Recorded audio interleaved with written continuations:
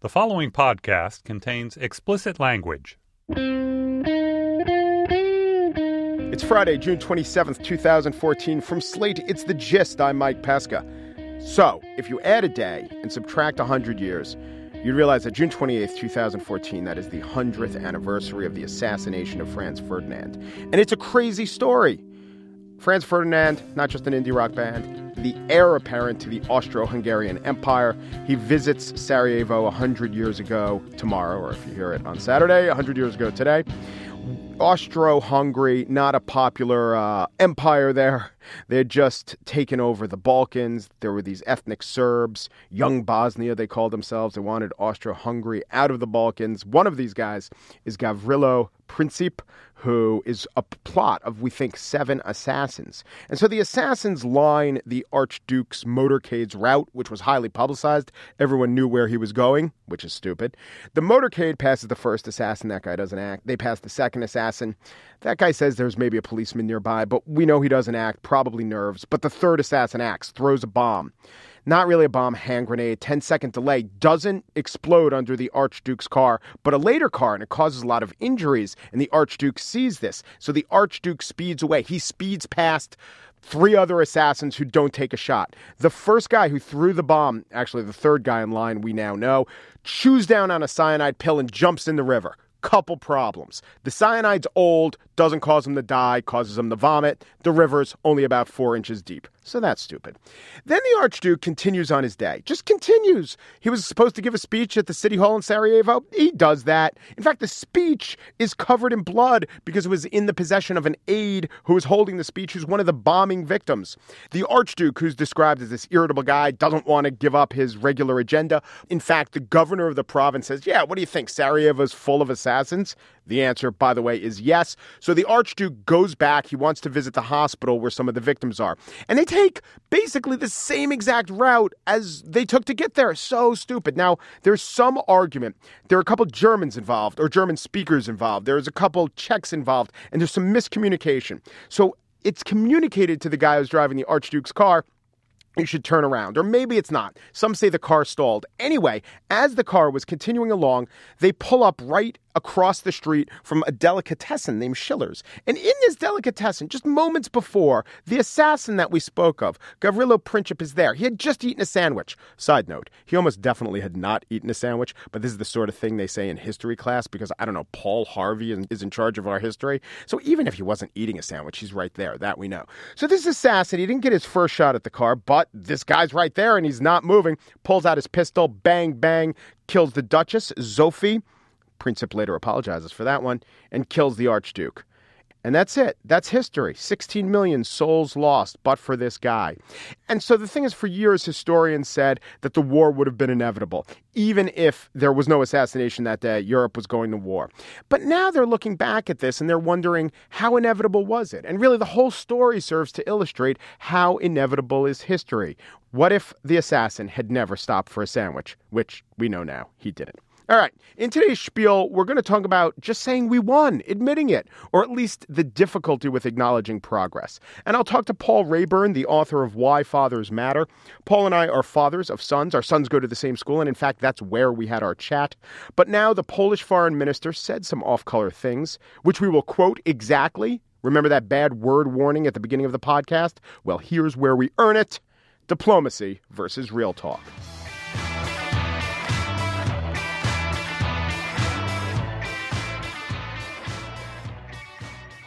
A week or so ago, a Polish magazine started leaking the secretly recorded conversations of Radoslaw, known as Radek Sikorski, Poland's foreign minister. And we should mention he's married to Anne Applebaum, who is a Slate contributor. I want to give you some context about Poland. It's often said that Poland is more pro-American than America. So when Sikorski said, and by the way, this is a great thing not being within the reach of FCC regulation, because I'm going to quote him exactly. So he said this about the United States. You know, that the Polish-U.S. alliance isn't worth anything. It's downright harmful because it creates a false sense of security. Complete bullshit. We'll get in conflict with the Germans, Russians, and we'll think that everything is super because we gave the Americans a blowjob. Losers. Complete losers. And then he said of the British Prime Minister David Cameron, He fucked up. His whole strategy of feeding scraps just to satisfy them, meaning Cameron's critics, just as I predicted, turned against him. He should have said fuck off. But, these comments were made before the war in Ukraine, before President Obama went to Poland, pledged support. It was also a private conversation.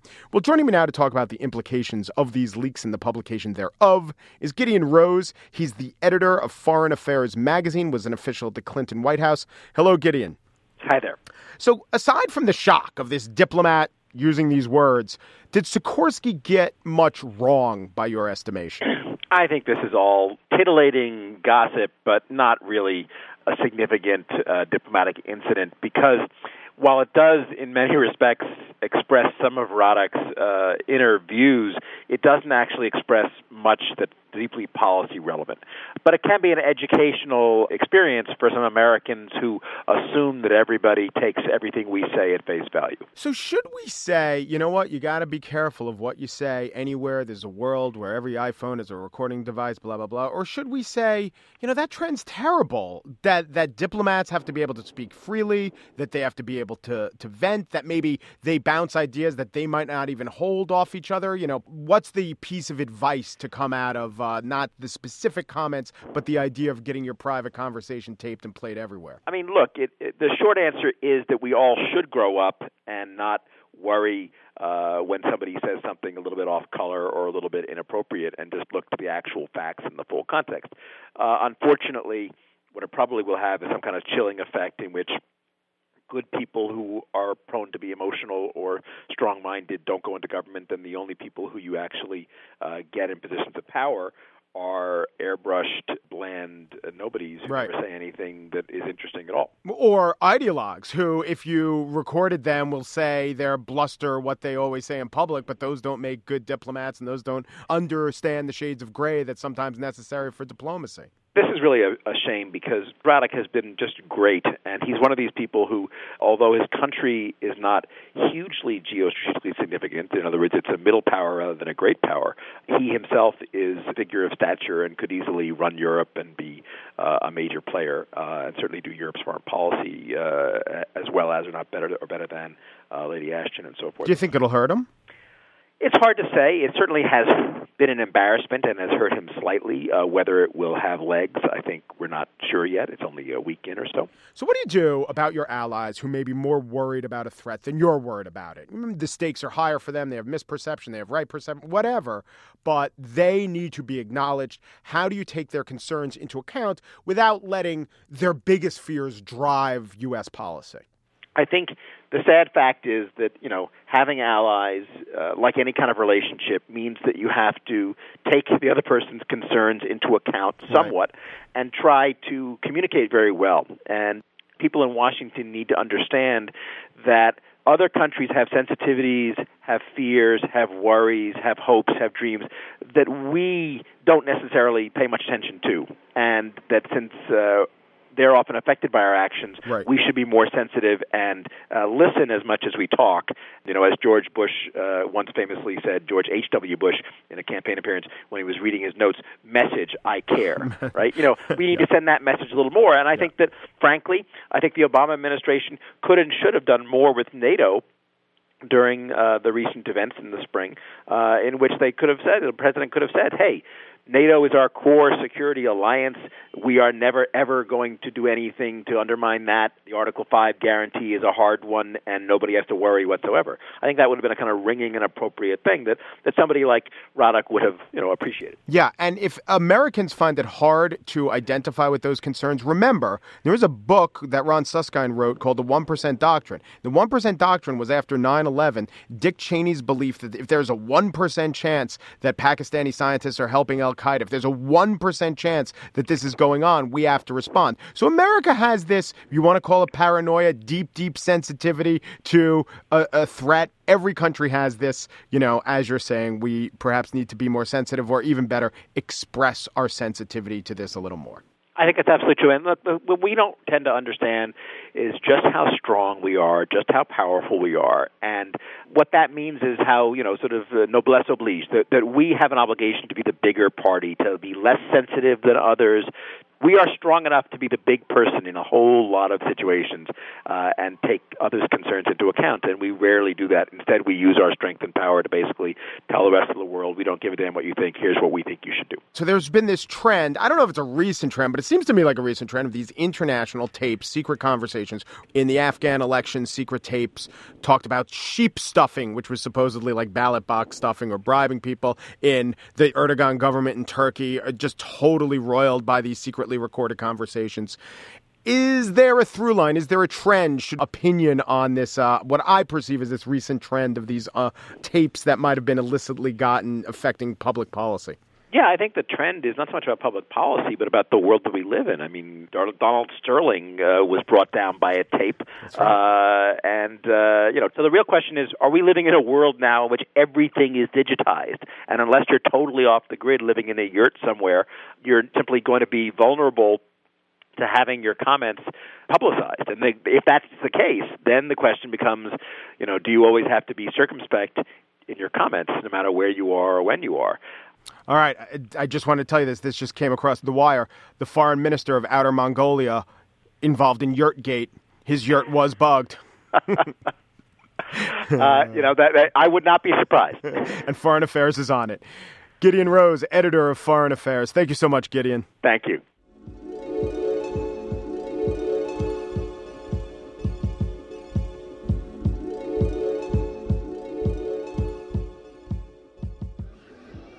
So as 100 kids play in this schoolyard, I'm here talking with Paul Rayburn, the author of the new book, Do Fathers Matter? What's the subtitle? What science is telling us about the parent we've overlooked. All right, that is the subtitle. But I have to tell you, Paul, we're friendly. I've read a lot of things you've written, but I wasn't even sure I wanted to interview you for this book because I thought the subtitle should be something like, Do Fathers Matter? Well, duh. Hey, well, yeah, I've got a lot of that reaction. So it's a bit of a setup. So the answer is obviously yes.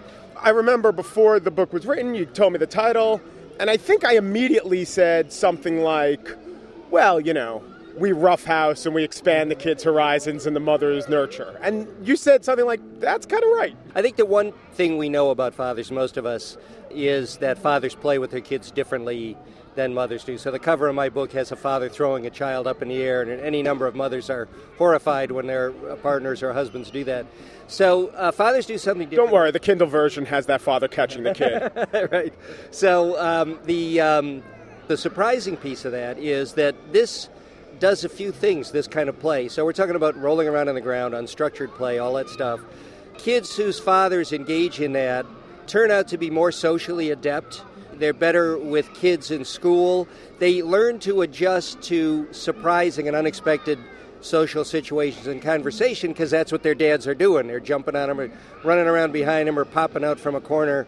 And this even has benefits into adult life. So these people kids are more socially relaxed and comfortable. So what are some other surprising ways that you found that fathers matter? Well, one thing that has got a lot of attention, and I think it should get attention, is fathers' role in kids' language development. So it seemed to me the sort of uninformed view, the view I had before I started, was that mothers probably are more important in that regard. In a lot of families, despite all the changed work situations, mothers still spend more time with the kids and some sense more tuned in and so forth. It turns out a woman named Lynn Vernon Fagans at University of North Carolina and her colleagues took a look at this within the last few years, and they discovered, a strong correlation between fathers' warm relationship with kids and the kids' language development, and actually no correlation between the mother's relationship and the kids' language development.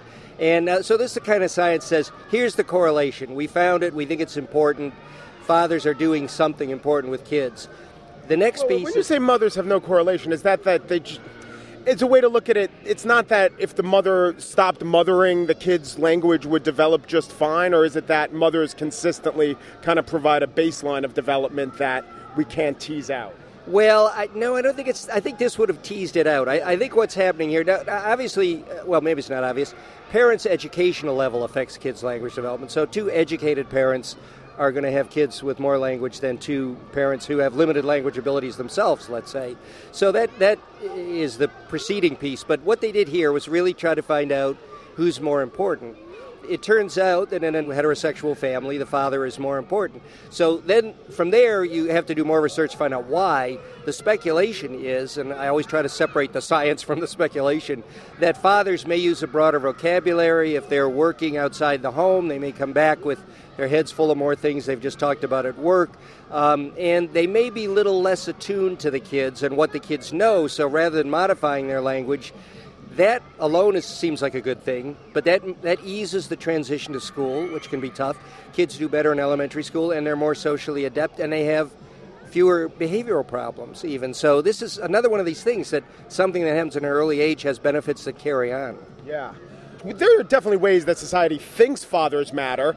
Like, okay, this is a 1950s Great Santini mindset, but maybe fathers toughen kids up. Or maybe, the mothers clean up the wound and the fathers tell them to rub some dirt in it. So is there anything that your studies show that exploded myths or confirmed them? Well, there's an interesting story about fathers and discipline. This one goes back a few decades, but I think it's worth recalling. In World War II, a lot of young men failed their physicals. And all the experts, the psychologists, all the brainy people, knew exactly why that was, they thought. And why that was because their fathers had not exerted enough discipline in the home, and they were not tough guys. They were not tough enough for the service. It turns out, when scientists actually looked at that, we swept away some more misinformation.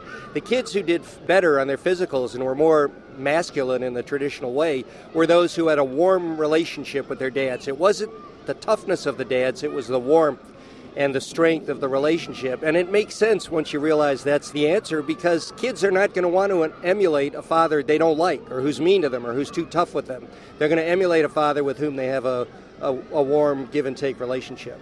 You're the secretary of the PTA, right? I'm the recording secretary. I should be working on the minutes right now, as a matter of fact. And our PTA was headed by a man for a while, or co-headed. Yeah, still is, actually. So they're at this school, which is in Lower Manhattan. There are a lot of men. You see a lot of men here at drop-off and pick-up, but here it doesn't seem to be as big an issue as it might be some other places. Why? Why do you think that might be? So I'm going to lapse into New York City exceptionalism. It's just things seem to change faster here. Now, by saying that, I'm, of course, illustrating why so many Americans want to have nothing to do with New Yorkers. But I do think that, among other things, people have unusual schedules here. A lot of people who work, in the arts and different things, and they're working different times, so they're able to come to school during the day. I don't know exactly why, but I know that it varies. Yeah. Hey, Paul, thanks a lot. Mike, it's been fun.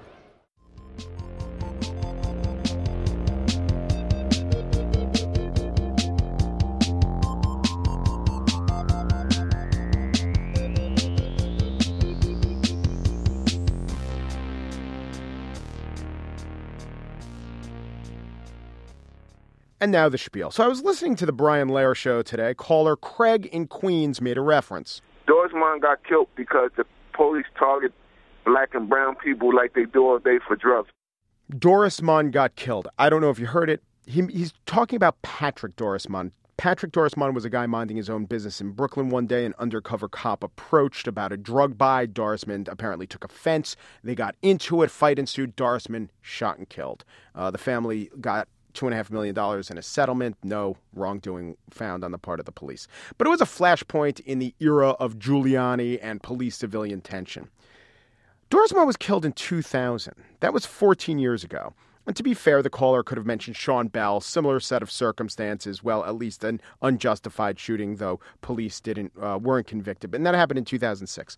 But I did start thinking, why is that the example that comes to mind, And I'll acknowledge it's a horrible tragedy. It's clear that at the time the NYPD needed reform and that there's no statute of limitations for remembering injustices.